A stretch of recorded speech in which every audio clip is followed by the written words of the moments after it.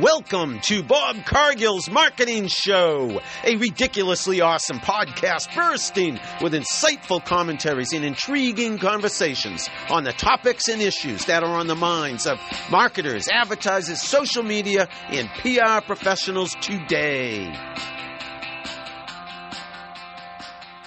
Hey everybody, this is Bob Cargill from Bob Cargill's Marketing Show. We are recording episode 134 today. I can't believe it. Love it. Things are moving along. Things are moving along positively lately, huh? We're getting through the summer. It's been great weather here in the Boston area, and we're getting through the pandemic, crossing our fingers, saying our prayers, thinking, yes, James, thinking of those who have suffered due to COVID-19. So sorry for all the people who have been affected and grieving the loss of those who have succumbed to COVID-19. We still have to be careful, but there is brighter days ahead, and that's a good thing. Hey, everybody, again, this is Bob Cargill and episode 134, and it's episode 134 with James Gardner. Hi, James. How are you?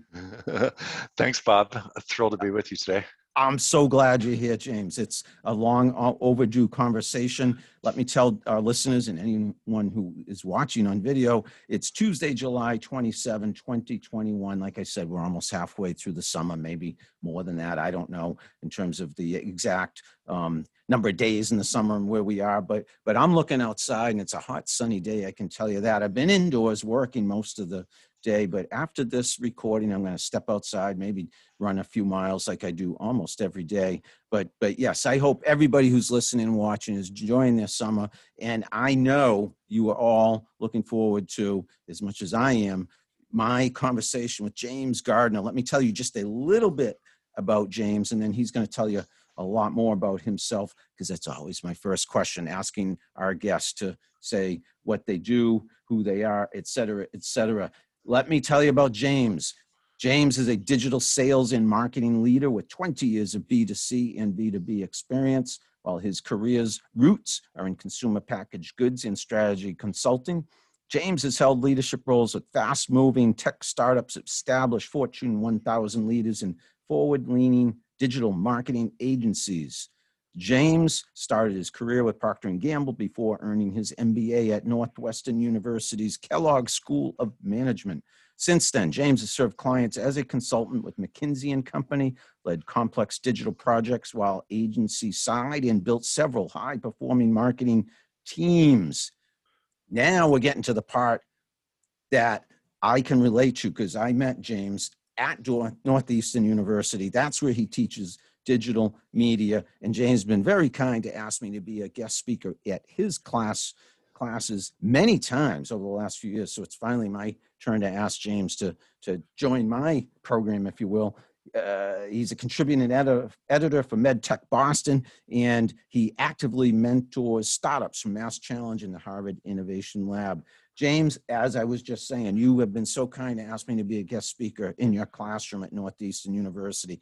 It's about darn time I asked you to be my guest on Bob Cargill's Marketing Show. Thanks for being here, and please tell everybody about your professional journey in a nutshell, or even more than that. Take your time. Tell us all about yourself.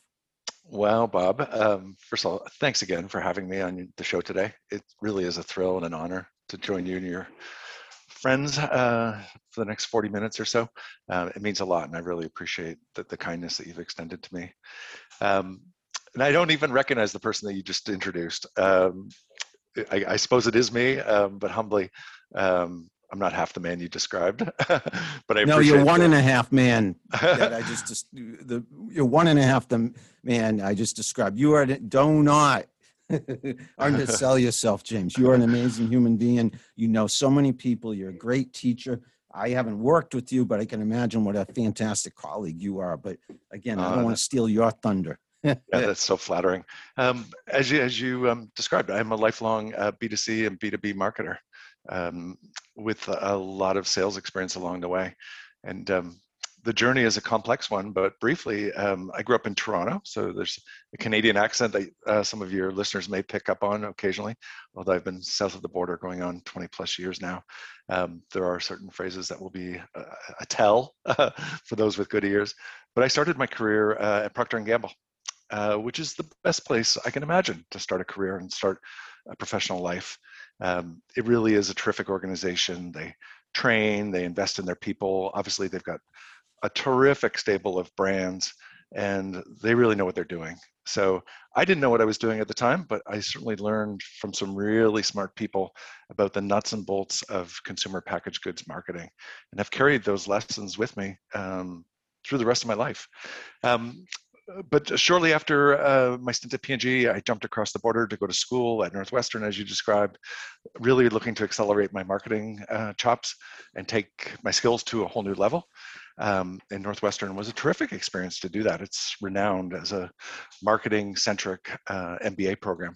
So highly endorse anyone who would consider going there for graduate studies. And then I stayed on in Chicago because I really loved the city and found it just a wonderful place to start my postgraduate school career. And I worked with McKinsey & Company in their consumer goods and retailing practice for almost 5 years, working with organizations, both CPG, but also retailing throughout the Midwest, helping them solve super complex, super challenging problems, and had the wonderful experience of working both with wonderful clients, but also just terrific colleagues, wicked smart folks. And they just challenge you to take your game to the next level every day, which is a great lesson learned for your audience. You know, work with wonderful people that challenge you, and you'll rise just by being exposed to their ambitions and their talents. I then jumped out of corporate America in the traditional sense and reload to Boston with my wife, and have spent the last 20 or so years working traditionally, for the most part rather, in digital agencies and digital startups. That's been the bulk of my time here in Boston.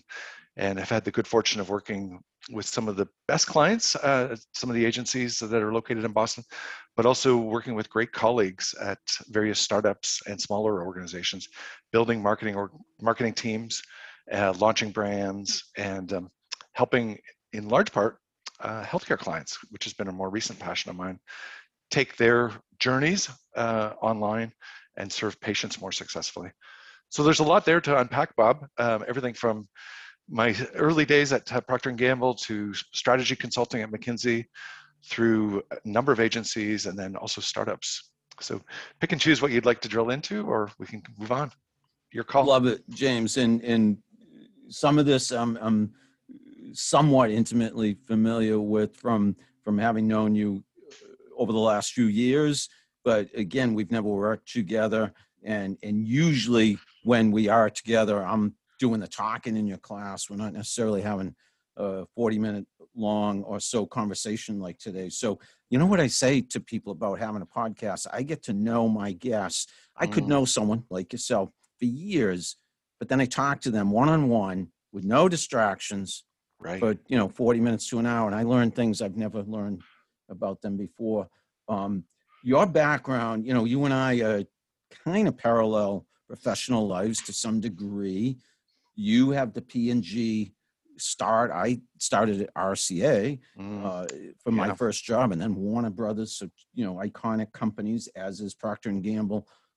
So I love the backgrounds that we share in common, and also the lesson you pointed out, because I do like to teach, like you love to teach, and teach lessons, and whether I'm writing or recording a podcast, working with people. You said they challenge you, and I don't know if water seeps to its own level, if that's the right axiom, but we tend to work like those who are around us. So nice lesson for younger people early in their career. Am I right? Surround yourself with the right people.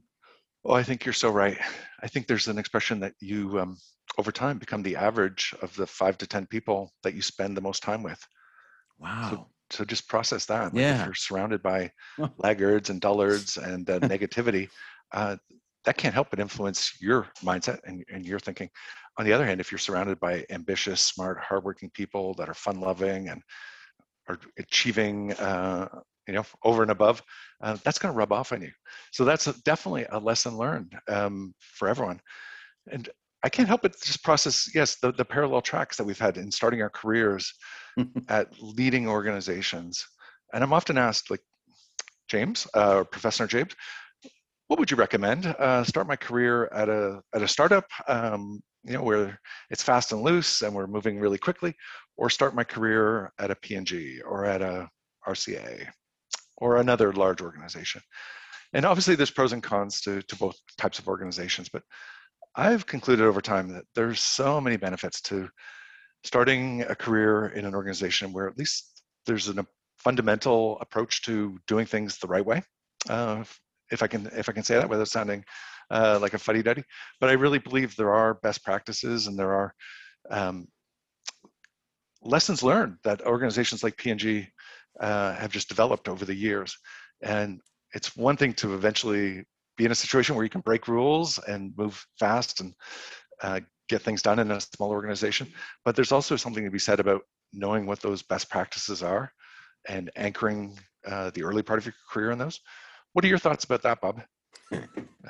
It couldn't have been a better segue, because I'm writing down something you just said, and thank you for asking me what I think, because I wanted to say something. You mentioned lessons learned, and I'm not at all, please, trying to do a shameless plug of my forthcoming book, but lessons learned is in the title, and it's all about the places I've worked. And it ties so much into the conversation we're already having, because, you work at these big companies, you learn a lot, and sometimes you might even learn by bumping your head because you're going to be given the opportunity, but you're surrounded by such good people that they won't let you fall. They'll catch you. Right. So it's a great training ground, these big companies. I agree with you 110%. And also the surrounding yourself with great people. In writing my book, I was telling you before I pressed record that I'm reaching back out to some former employees I haven't talked to in a long time, because the book's about lessons they taught me. And I'm saying to myself, wow, I've been so lucky, not really realizing it at the time, but I've learned from so many great people. And I never heard the expression you said, you're the sum or the average of all the 5 and 10 people. If I string together my 20 bosses or 20 jobs I've had, because that's the name of my book right now, working title, 20 Jobs, 20 Lessons. To say, if I can say I'm the average of those 20 bosses, I'm a lucky man, because those are great bosses and great companies. I like that a lot. Yeah. Yeah. Well, you set that up for me, and we didn't even plan it. So we've both been blessed earlier in our careers to have been surrounded by mentors, coaches, and people that really invested in our success. And I could be wrong. I'm sure there's people like that in smaller organizations, but I've found, just on average, that they do tend to congregate in organizations like McKinsey or P&G or some of the organizations you've worked at. So maybe as a starting point for the first 5 to 10 years in your career, consider investing in yourself and developing that foundation of skills and that foundation of lessons learned from people that truly understand best practices.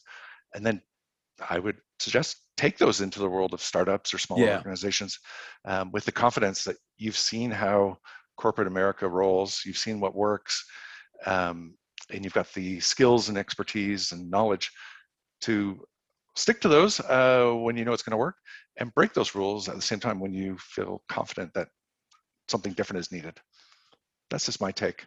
It's sage advice, James. About those lessons, if I can ask you to be specific, are there any one or two at any point in your career lessons you learned that those learnings you've carried with you to this day and maybe share with your students now?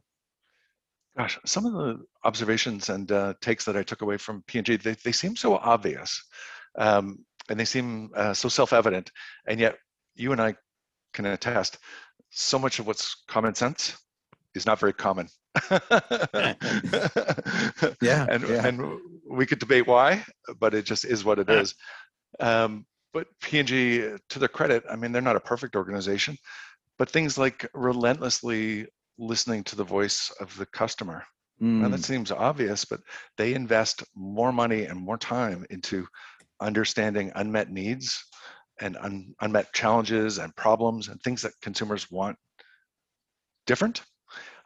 Even when consumers can't even articulate that they have a problem, they're in people's homes, they're in people's laundry rooms, they're in people's kitchens, watching, listening, learning so that they can constantly identify what's not working, or why is mom doing it, or why is dad doing that in a weird way, so that they can bring forth a new solution. That's really impressive when you see how far they push that. They're also just really relentless about pushing their technology and always having the next thing in detergents, or the next thing in soaps, the next things in toothpaste.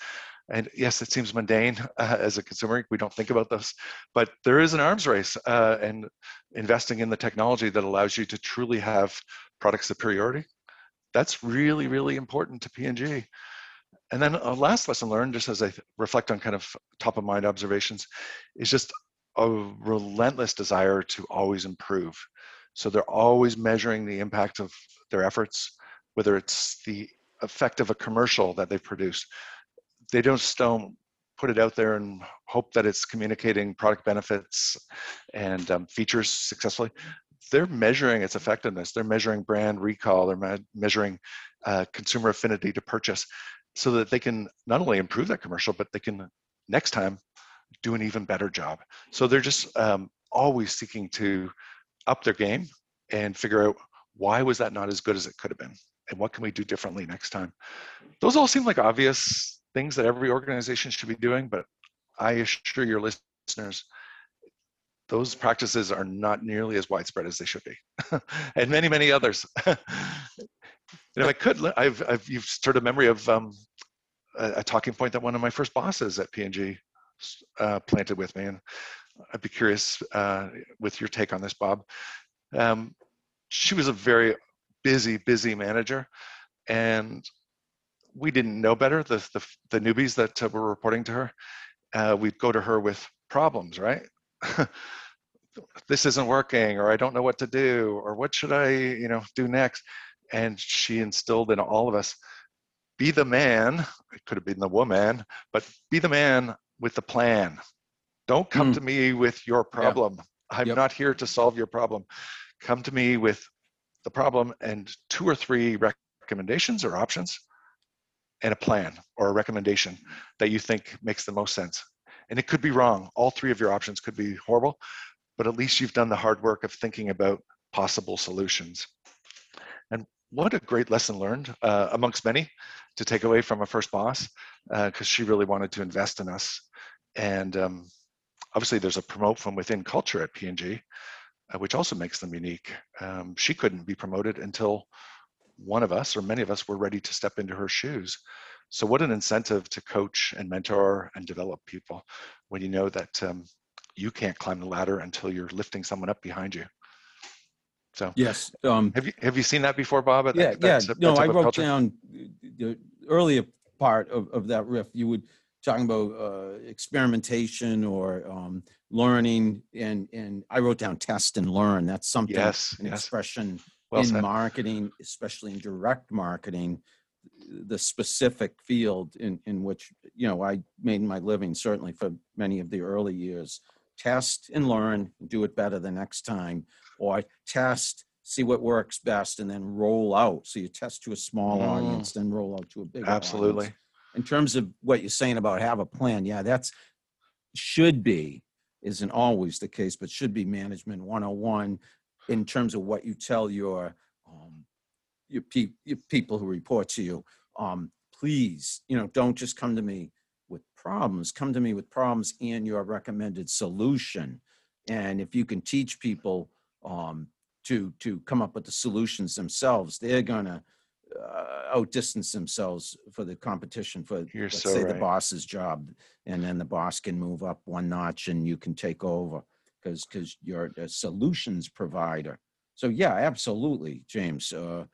Great examples of learning and specific learnings from earlier superiors, if you will, and certainly from the bigger companies.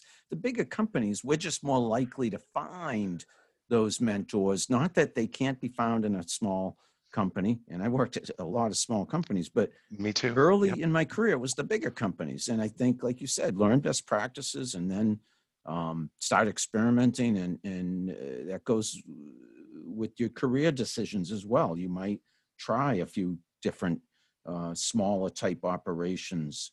Any other bosses, people, companies you want to give a shout out to, if you will, in terms of what they taught you or how they inspired you, et cetera? I've got so many favorite memories from bosses at P&G and bosses at McKinsey. One recollection from McKinsey, when you're so young, you don't even know what you don't know. And I naively sat in on some meetings with some senior client executives alongside my boss at McKinsey. And we weren't even 30 seconds down the elevator exiting the building, and he started interrogating me on details of the meeting. And I was flustered because he was really being direct and specific. And what he was getting at is, why were you not taking notes during the meeting, James? You have a less than perfect recall, and we're not even out of the building. Fast forward 24 hours, fast forward a week, you will have no recollection of what was promised or what was discussed. And that's unforgivable. And I took away that lesson. Yeah. I carry it with me to this day, amongst many. He was a terrific mentor, a terrific coach, and he valued my track at the firm enough to want to coach me and want me to be successful. And that was one of many lessons. Always take notes in a meeting. You will not remember even half of it tomorrow. Take notes. And to this day, I see colleagues attending meetings, sitting in on sessions, no note-taking going on. And I can't help but wonder, like, how do they hope to deliver on the promises that have been made or hold people accountable when there's no documentation as to what was discussed or what was agreed? One of many, many things. But yeah, he was so direct with me that I couldn't help but carry that with me 30 years later. And these are the basics, but you and I also, I think before I hit record, we're talking about the basics that perhaps people of certain stage in their career learned when early in their career that perhaps, I don't know for a fact, is not being taught now, but it's just some of the basics like taking notes during a meeting, or I'll throw this one out, being on time for a meeting. Being on time. You know, just having an agenda for a meeting. Yeah. Perhaps publishing minutes or notes from after a meeting. Yeah, and what just covering meeting etiquette, if you will, meeting best practices. You know, I don't know if they're covering all of that in orientation on the job nowadays, but they certainly should be. And I'm guessing they are at most places. But I do think the chances of learning these basics are greater, I would think, at the bigger companies, because they have the budgets and the person power to put on these big, let's say, week-long orientations. Whereas if it's a startup or a 10-person company, they don't have the budget or the time to do all that training. Yeah, I don't like to stereotype, and obviously I've spent a lot of time in small companies, but you're right. For the most part, startups are moving so quickly that there's not always the time or the resources to do the coaching and the mentoring and the performance evaluations and whatnot. And Bob, you do raise a great point, which concerns me. As we wind our way through the pandemic and we look at the future of work and how and where we're all going to be working, there is a movement, in some cases by many young people, who want to work from home 4 or 5 days a week. And that really concerns me, because I think there is immense value to that mentoring and coaching and feedback that doesn't happen at the end of a Zoom call when you all disperse. And the boss may be shaking her head at the comment you made during the meeting, but they never get the chance to actually tell you that was a great observation, or that was a great comment, or that was a great presentation, or you should have done this differently, or that was a terrific job you did. None of that mentoring and feedback happens when the entire workforce is dispersed and working remotely. Or if it does happen, it's much more challenging and much more infrequent. We all know the hallway conversations that happen when you're working face-to-face. That's when you get the attaboy or the attagirl from the boss, or you get invited to a lunch to talk shop about the meeting or the client call that you were just on. That's immensely valuable, and it concerns me when I hear of young people passing up that opportunity to have that mentorship from leaders and senior organizational leaders. I would really discourage it if I was a 20-something professional or a 30-something professional looking to climb the ladder. I'd look for every opportunity I could to have that mentorship, have that coaching, have that feedback, have that face-to-face time, and learn what is not shared on a Zoom call typically. No, do you have thoughts about that? Yeah, I mean, I agree with you 100%. In terms of the reality, I think some of what that movement may be to some degree inevitable. There may be a fraction of industry categories that can succeed as well, and hey, maybe even more so having people work from home. But I do believe those who work from home absolutely are going to be short shrifted to some degree in terms of, yes, camaraderie, communication skills, interpersonal skills, the corporate culture they're going to miss out on. So, right. Hopefully, yes, people will see the light, if you will, on both sides, meaning employers and employees, and realize the value of being on site. It's a tough one because obviously there are some benefits to having people work from wherever, if you will. Yeah. There's a cost savings, there's a time savings, but again, the trade-off is they lose the chances for mentorship and bonding, which is so important. Correct. It's a tough one, and I'll be interested to see how it all shakes out in the next year or two. It's definitely an interesting time. Say, James, what about any other during the course of your career? And then we'll get up to date, if you will, and talk. You and I are both teachers. We have to cover that a little bit. Sure. And then even look into the future. But and I know there've been many. So time permitting, and I have all the time in the world, if you want to share with me accomplishments, some big or just notable positive moments in your career that you're proud of, or that might have been turning points or milestones. So there have definitely been many. I've been blessed, right? And for that, I've got a lot of gratitude to leaders that invested in me, programs that graduated me, companies that hired me. So I've had a lot of blessings along the way, and I'm very privileged, if I could be honest with you, for some of the successes that I've enjoyed along the way. And yes, there's been awards, there's been recognitions. I'm actually more drawn just personally to some of the smaller, more personal highlights, things that others may not even have noticed along the way. And as I was reflecting on this question, it took me back to circa 2000, just as an example, where I was asked by the Food and Drug Administration to testify in Washington on direct-to-consumer advertising, which was under a lot of scrutiny, especially in the pharmaceutical category.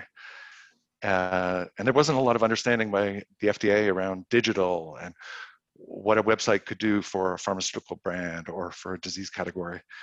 And I may not have tipped the balance, I may have had no impact at all, but I'd like to think that I opened the eyes of the commissioners to just the value of digital in that pharmaceutical world, especially around people who are struggling with a disease or struggling with a condition, not even aware that they had a problem. And digital, as we know, even back in 2000, was increasingly a go-to place to identify symptoms and reach even a preliminary conclusion as to what you might be suffering from and initiate a conversation with a doctor. And yes, this sounds so obvious now, but circa 2000, this was like revolutionary thinking, and there was almost a move to ban digital by pharmaceutical marketers. And I was asked to testify, and I brought with me the knowledge, having worked with Pfizer and GlaxoSmithKline and others, that this was real. This was actually critically important. And it was actually making a difference in a lot of people's lives who were self-diagnosing problems and having really important conversations with their physician about disease states. And I brought that to FDA and spoke very passionately, and I hope I made a difference. And I look back on that as like potentially one of the more significant things I've done in my life, in as much as they did move forward with approving a relaxing of standards and enabling pharmaceutical marketers to move forward with websites and paid search advertising and tactics that we now take for granted. I mean, more recently, I've worked with a lot of health systems because healthcare marketing is a real passion of mine. And there's something very gratifying about taking a hospital website that's broken or dysfunctional and is complex to use, and bringing best practices and bringing the voice of the customer to the experience and re-architecting the experience and enabling patients to have a much simpler, faster, more convenient journey to health. And that could be everything from identifying the problem they have, finding a clinician and researching the right one for their family or their loved one, scheduling an appointment, obviously carrying through that treatment, paying their bills afterwards, maybe staying as a loyal patient at that hospital. All of that can be done digitally.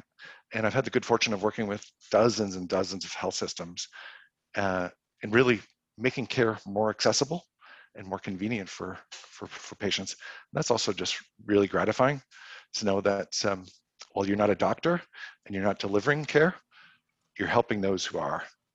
You're not a doctor, but you play one on Yes. TV. That was an old ad, Yes. right? Yes, you're right. You're not a doctor, but you play one as a consultant or Yeah. something Well, of that ilk. in another world, I would have loved to have been a doctor or been closer to the delivery of care, but I'm a marketer, and given the skills I've got, making care more accessible is kind of the next best thing. It helps doctors and helps patients, so there's also a lot of gratification that comes from that. It's transformative, and Yeah. I love what you're sharing. And yeah, I mean, healthcare, they are saving lives, and to be right behind them, helping them Right. to save lives. I agree. It has to be a fulfilling feeling. And yeah, I'm right there with you. And in terms of digital in healthcare, the patient portals we have now, let's say as consumers, as patients, I love it. I love that I can get test results instantly, that I can email my doctor.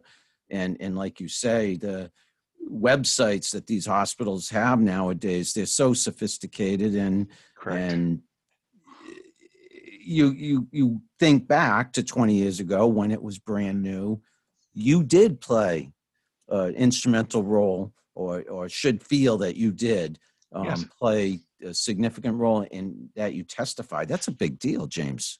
Well, thank you. More generally, Bob, you've stirred up a thought that I'd love to discuss with you, which is the value and the importance of having purpose or a mission in our professional lives, Mm-hmm. and how motivational that is. And for me, healthcare is obviously a very mission-driven field, as is teaching. And I didn't know this early in my career, but the value of having a North Star that guides you and that you find a calling in being attached to, that's incredibly inspirational. And again, I'd encourage your listeners to contemplate that. If they are unhappy in their role, perhaps what they're lacking is a larger sense of purpose that motivates them to get out of bed on Monday morning and slog through some of the more unpleasant parts of their role, knowing that you're serving a higher purpose, which could be access to healthcare for consumers or something of that nature. Yeah, don't think of what you do just as a job. It's and if that is how you think of it, you might want to question if it's the right field for you in which to earn your livelihood. Because, yeah, I say to myself, I think you and I are cut from the same cloth in this regard. Probably whatever I did in my career, I would have immersed myself in and made it my calling. I'm just that way.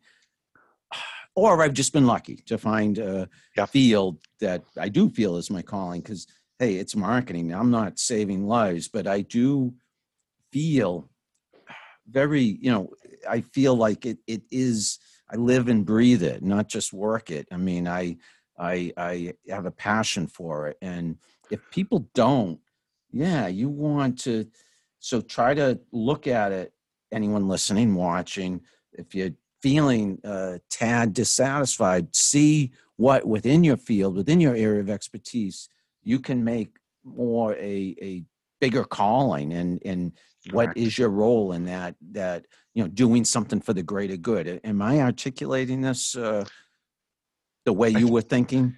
Yeah, I think that's really well said. And that might be a nice segue to our shared passion for being in front of students in a classroom, which is also just another very mission-driven field. As you described, I've had the privilege of being adjunct faculty at Northeastern University's College of Professional Studies, going on 6 years now. And what a privilege it is every week to be in front of a group of super smart, super ambitious, super curious graduate students who are looking to you to shed light on the world of digital media, in my case, and bring in interesting speakers, but more importantly, to communicate the passion that I have. And Bob, you've been instrumental in bringing that mission to life as a guest speaker multiple times. I think you're one of my most popular guests in my classroom, bringing wisdom and insight every semester, and really opening up your professional network and helping my students feel the excitement that you have for the field. Well, James, how about this for a calling that you could have no matter what you do for a living, learn enough about it so that you can teach it someday. There's a nice goal. That, yes. Because doesn't it feel good? We share this fulfillment. We're both teaching now at the college level as adjunct faculty members. That's what I am, an adjunct faculty member at 2 different schools, part-time, loving it and saying, geez, why didn't I do this sooner? But perhaps the answer is, hey, you didn't know all that you know now sooner. So it's a natural progression and a nice goal for any young person. Hey, learn everything you can so you can be one of those thought leaders, and maybe even, if you want, be a college professor someday, sharing what you learned during the course of your career, helping others get started in their own career. Because I find so much satisfaction in sharing what I do know with students and seeing their reaction, and it feels so good. And I'll be honest with you, you don't really feel that. I don't in business as much. It's a little more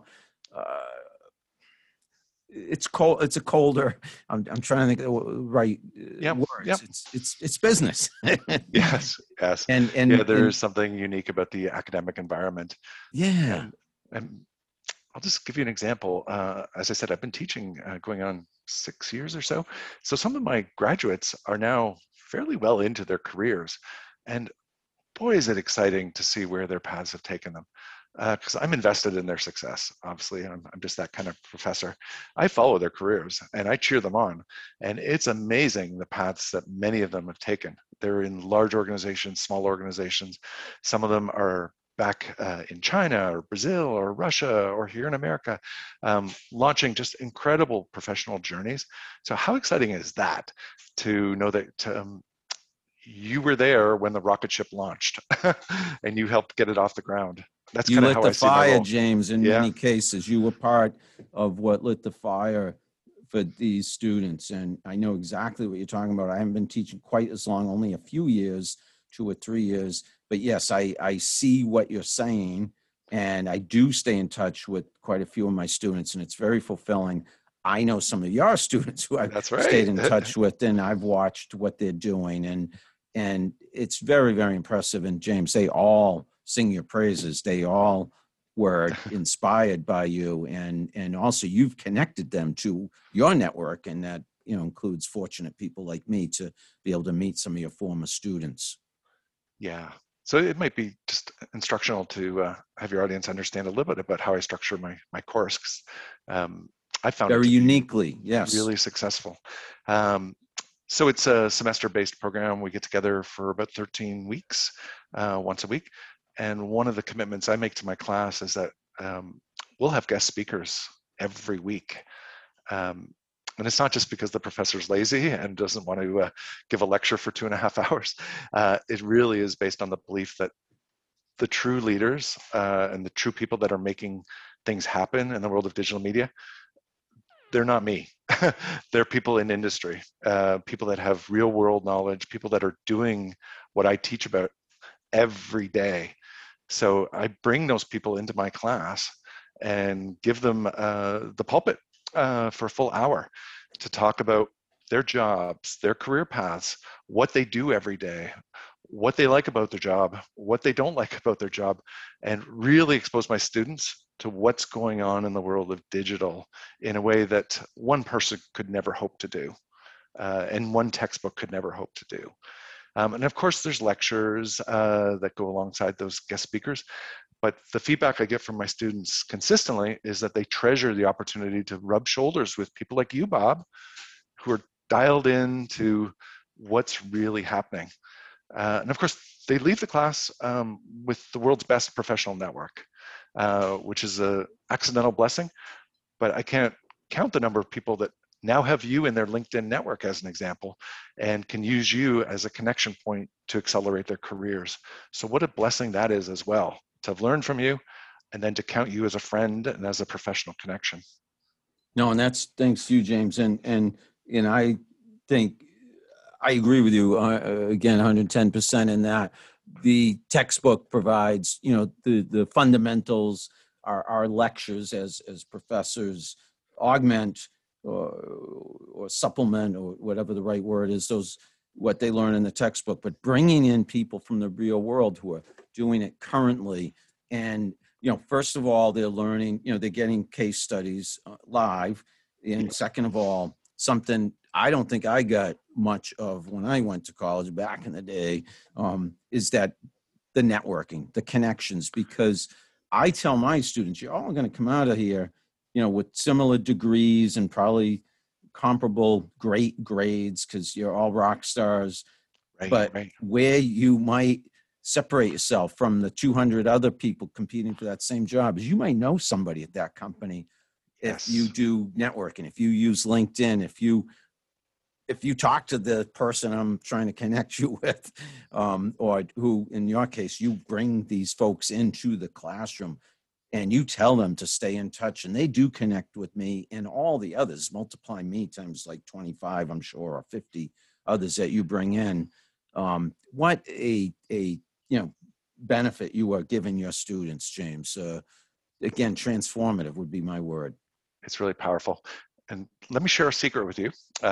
Breaking news here on Bob Cargill's marketing podcast. I'm really excited about some guest speakers that are going to be joining me this fall. Joe Polizzi and Robert Rose, two of the most distinguished experts in the world of content marketing. Wow. Published authors, frequent keynote speakers to thousands of folks, friends of mine for years and years. And without a question, when I reached out to them, they raised their hand and said, count us in. We want to be part of what you're doing, James. So they sometimes speak to 2,000 people or 20,000 people on a podcast. They're going to be speaking to a class of 25. So can you just imagine what an experience that's going to be for my students? Yeah, I'm going to ask to attend that class, James. Yeah. You are literally, you are bringing in very top shelf speakers, thought leaders right there. There's very few people that say no, because everyone loves being part of launching students and launching their careers and being given that opportunity to share a passion. So I'm blessed with a network of friends that always say yes when I ask. And students Robert and Joe are part of that. You need to, and this podcast is an example of what I'm going to suggest you need to do. And that is you need to copyright or trademark this unique format you have for teaching and bottle it and sell it, or because Northeastern in you has a gem of a professor and a gem of a curriculum in the courses you teach. I appreciate the kind words, Bob. It really involves doing nothing except what I would want if I was a student. I would want a professor that was enthusiastic and passionate and brought everything to the class every week. It's what I would want. So that's kind of how I've structured my thinking about the classroom experience. We sometimes talk in the class about ABC, right? Always be curious. Yes. And that can mean many things, but it means always have a sense of enthusiasm, always have a sense of curiosity, always be looking to self-improve. It's both great advice for students. It's also just great life advice for all of us.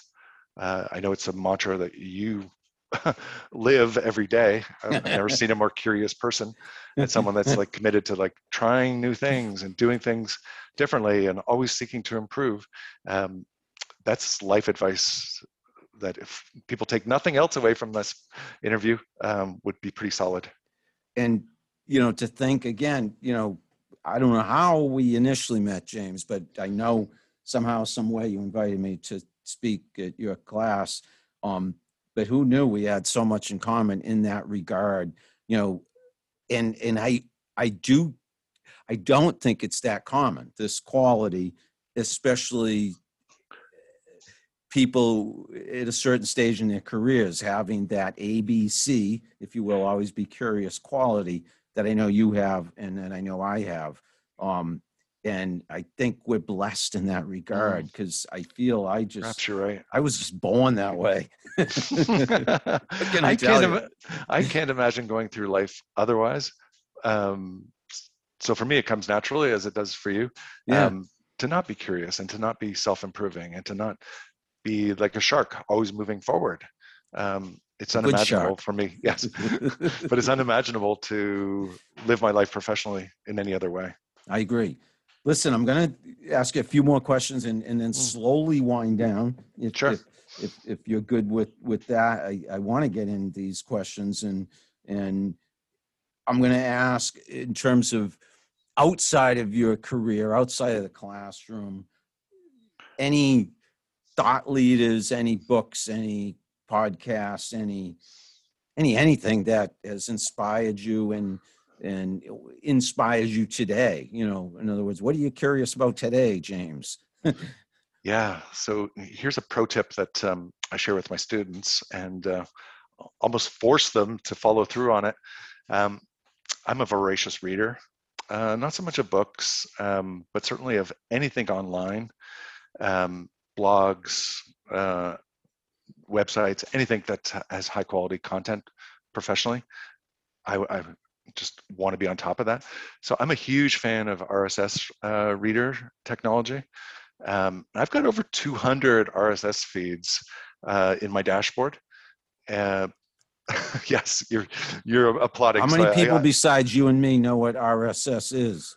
Right. So I coach my students up on this notion of your students do and my students do. Yes. We all know RSS, that can you explain for our audience or do you want me to explain? Well, I'll explain as best I can, and you can dumb it down if I nerdify it too much. But we all know there's limitless blogs and people publishing out there. And in a perfect world, we would spend all day visiting each of those websites and reading what they've published. That's completely unrealistic. There's not enough hours in the day to be dropping by all the sites that we potentially could be following. So RSS feeds allow us to subscribe to websites and through a dashboard, get at a glance, look at what's been published. And if it catches our attention, we don't need to even visit the website to read the article or catch up on the blog post that someone has shared. So it's a super efficient way professionally to subscribe to a vast number of publications and thought leaders without the effort of actually visiting any of them. I think you can read that, James. Yep, so this is Feedly on my phone. That's my tool of choice as well. Love that. And so his show and tell. James is just telling, I'm showing. RSS, Real Simple Syndication. That's what I always thought it was an acronym for. Real Simple Syndication. And yes, it's an easy way. I can't endorse the tool strongly enough, because absent that, there's absolutely no hope of staying current in a field like digital media or social media. There's just too much knowledge being shared. But at least you've got a chance if you've got a dashboard with all of your insightful thought leaders being brought to you in one place. So that's my go-to. I'm also just a fanatical listener of podcasts. Yep. Because there are moments in the day, when you're out walking or you're doing the dishes or whatnot, where you can't have a screen in front of you, but your ears are available, and podcasts uniquely fill that void in your day. So yes, of course, I listen to music and been known to listen to podcasts that aren't completely educational, but when I can and where I can, I'm always trying to advance my knowledge with podcasters from my field, or people sharing interesting ideas from outside of my field. So that's also a big part of kind of how I try and stay current in what's going on. I love it. I love that you mentioned RSS feeds and blogs, and because I started my blog in 2004. I'm still writing it, and not enough, I don't think, attention is given to the blogosphere, if you will, and using RSS to get a steady cacophony. I'm trying to think of the right word there, of steady stream of the news you are interested in, but quickly at a glance. Yes. And then you can click through and read it if you want. Like me, you could share it on Twitter after you've read it. Great point. Let me ask you a couple more questions. Social media in general. I think I know the answer, but I want the audience to know the answer. What's your favorite channel? How much do you use social media? What do you think of social media in general? Just, you can go anywhere with that question, but social media, have at it. So I'm a little lukewarm on social media at the moment, which is ironic. Says the man who has 10,000 followers on Twitter. And you're right. And I teach a social media course at Northeastern, but I've just become a little more aware of just some of the drawbacks that it has, some of the harm that it causes. And so I'm not as bullish as I was even 3 years ago. But that being said, I do spend a lot of my time on LinkedIn. I say that's probably the social platform where I spend more time than other platforms. I am very active on Twitter as well. Again, with mixed feelings, just because Twitter can be such a cruel and destructive environment. It's got a lot of mean people. So I try and avoid that. But it is a useful platform to both share thought leadership, which I do quite frequently, but also just to stay abreast of what my peers and fellow thought leaders are saying. It happens on Twitter, so you can't ignore it. And then, in my personal life, obviously I use Facebook, but reluctantly and not with as much frequency as even a year or two ago. Mm-hmm. I've been increasingly turned off by some of their practices, so I don't find it a place where I spend more time than I have to publish photos maybe from the weekend or catch up on friends and family. I see you there occasionally. Yeah, but it's not a hangout the way it used to be. Yeah. So I see you more. Go ahead. I'm sorry. No, please. And then there's some sites that are still in my ecosystem, which I'd like to spend more time on, but I just don't have enough hours in the day. I love TikTok. I find it really fun and just there's always something silly and amusing going on there. And yes, I know I'm probably 3 times as old as I should be to be using TikTok, but that's just me. I still find it a fun place to be. We might see each other there someday, because I'm hanging there occasionally, and I have a few videos there, but they don't, they're not going viral. Let's just say that.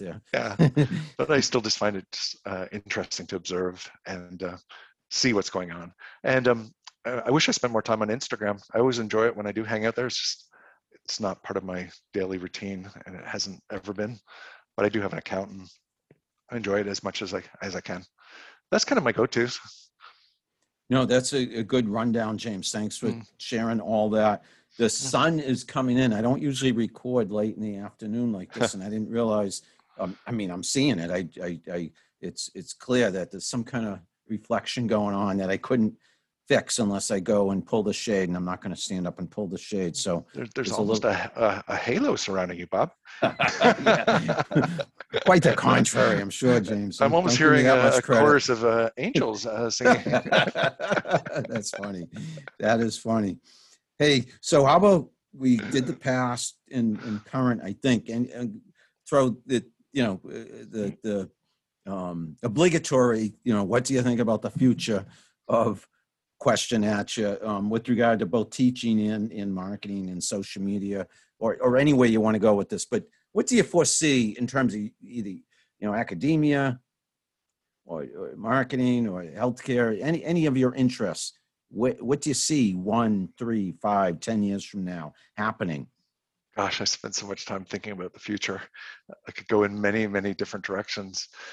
I've got strong opinions about healthcare. I could talk to you about the disruption of healthcare and what's going on there, because I follow parts of it very closely with a strong passion for what we call retail health, which is the Walmarts, the Amazons, the Dollar Generals of the world delivering healthcare, which sounds shocking. You wouldn't imagine that they could or would, but they've been in the pharmacy business for years. Yes. So it's really not that much of a stretch.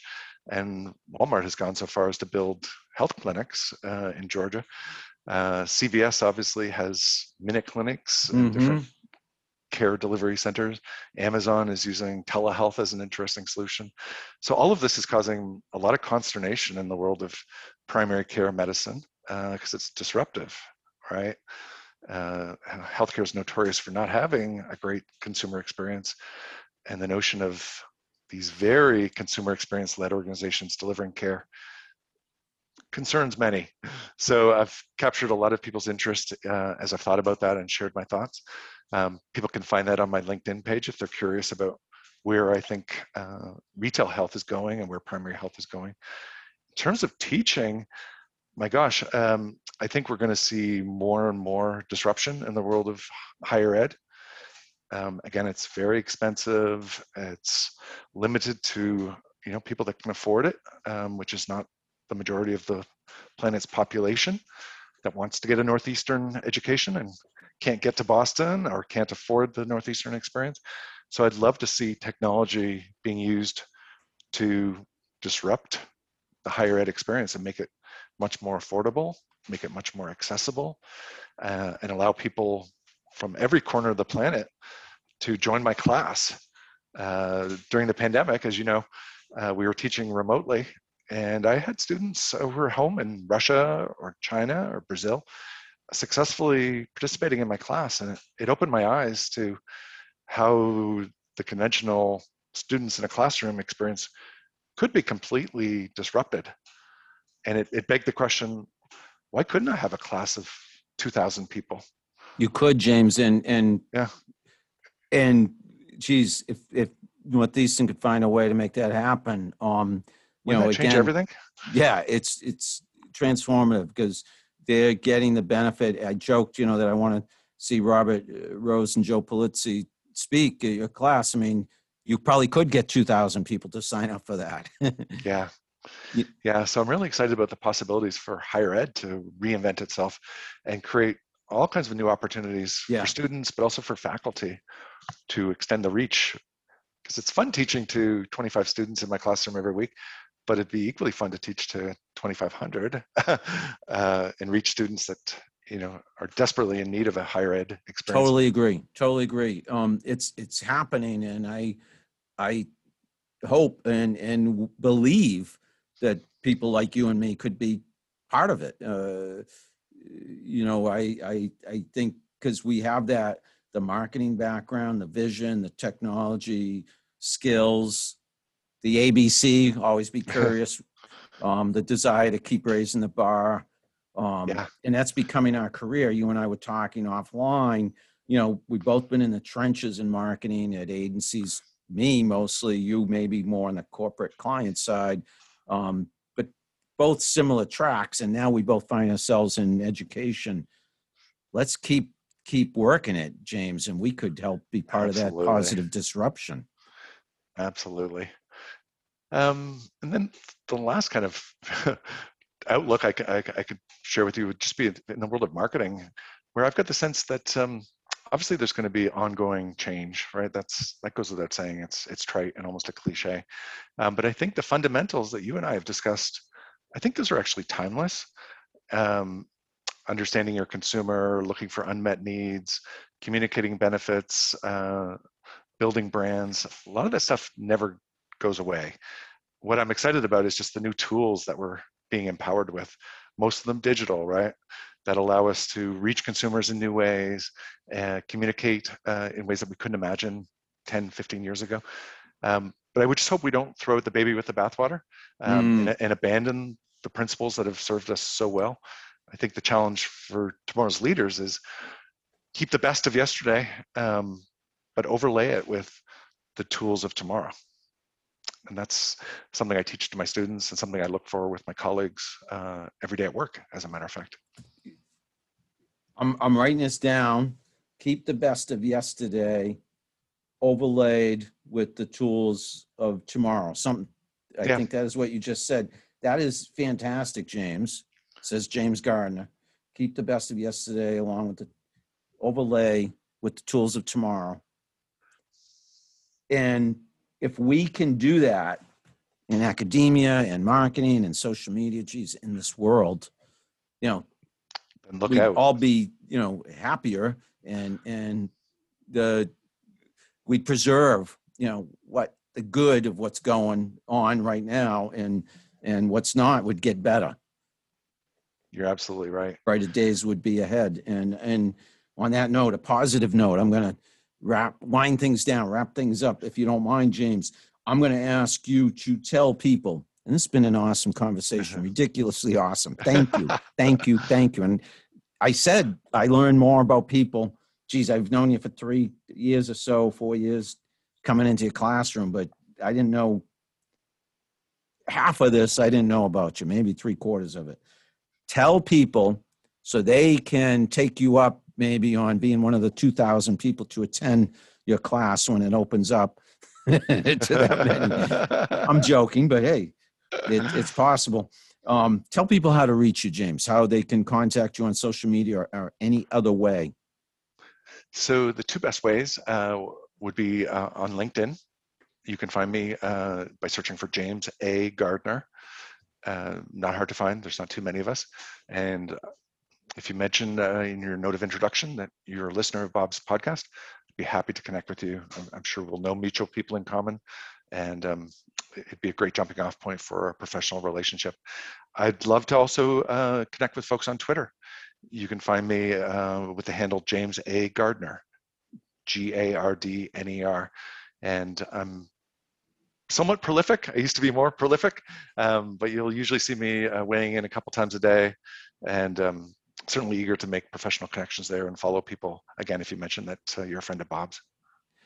Yeah, you're a wealth of knowledge, and you're genuine and authentic and as human gets, James. And I owe you a heap of thanks for the opportunities you give me to speak to your students, because it's not like I just speak and it's done. I speak and you number one, thank me publicly, which is always appreciated, because it usually results in contacts.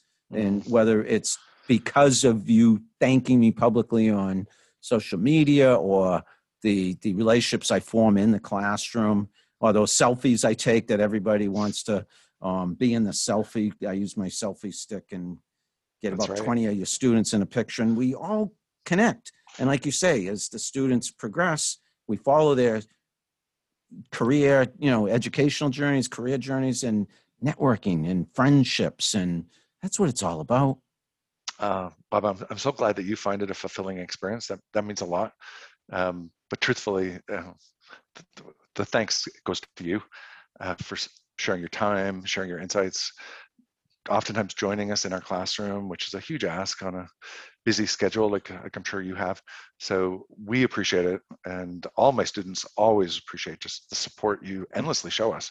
So thank you from all my past and present students. You got it. It's lifetime.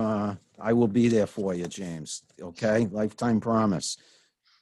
Listen, I'm going to wind things down. I'm going to thank whoever's been listening, whoever is watching. You noticed I turned off a few lights here because the sun's like beaming down on me from here and causing like this kaleidoscope of colors, as James said, something over my head, something in my face. But fantastic conversation, James. And I know anybody listening, anybody watching would agree 110%. Thank you. Thank you, Bob. The pleasure's been all mine. So everybody, thanks for listening. Thanks for watching. This has been Bob Cargill's Marketing Show with James Gardner, episode 134. It will be today is Tuesday, July 27. We'll have this up either later in the week or early next week, but soon. So it'll be up in late July or the first thing in August. Bob Cargill's Marketing Show with James Gardner. Thank you, James. And for my listeners and viewers, I will see you. I will talk to you again soon. Thanks, James. Thanks, everybody. Thanks, everyone.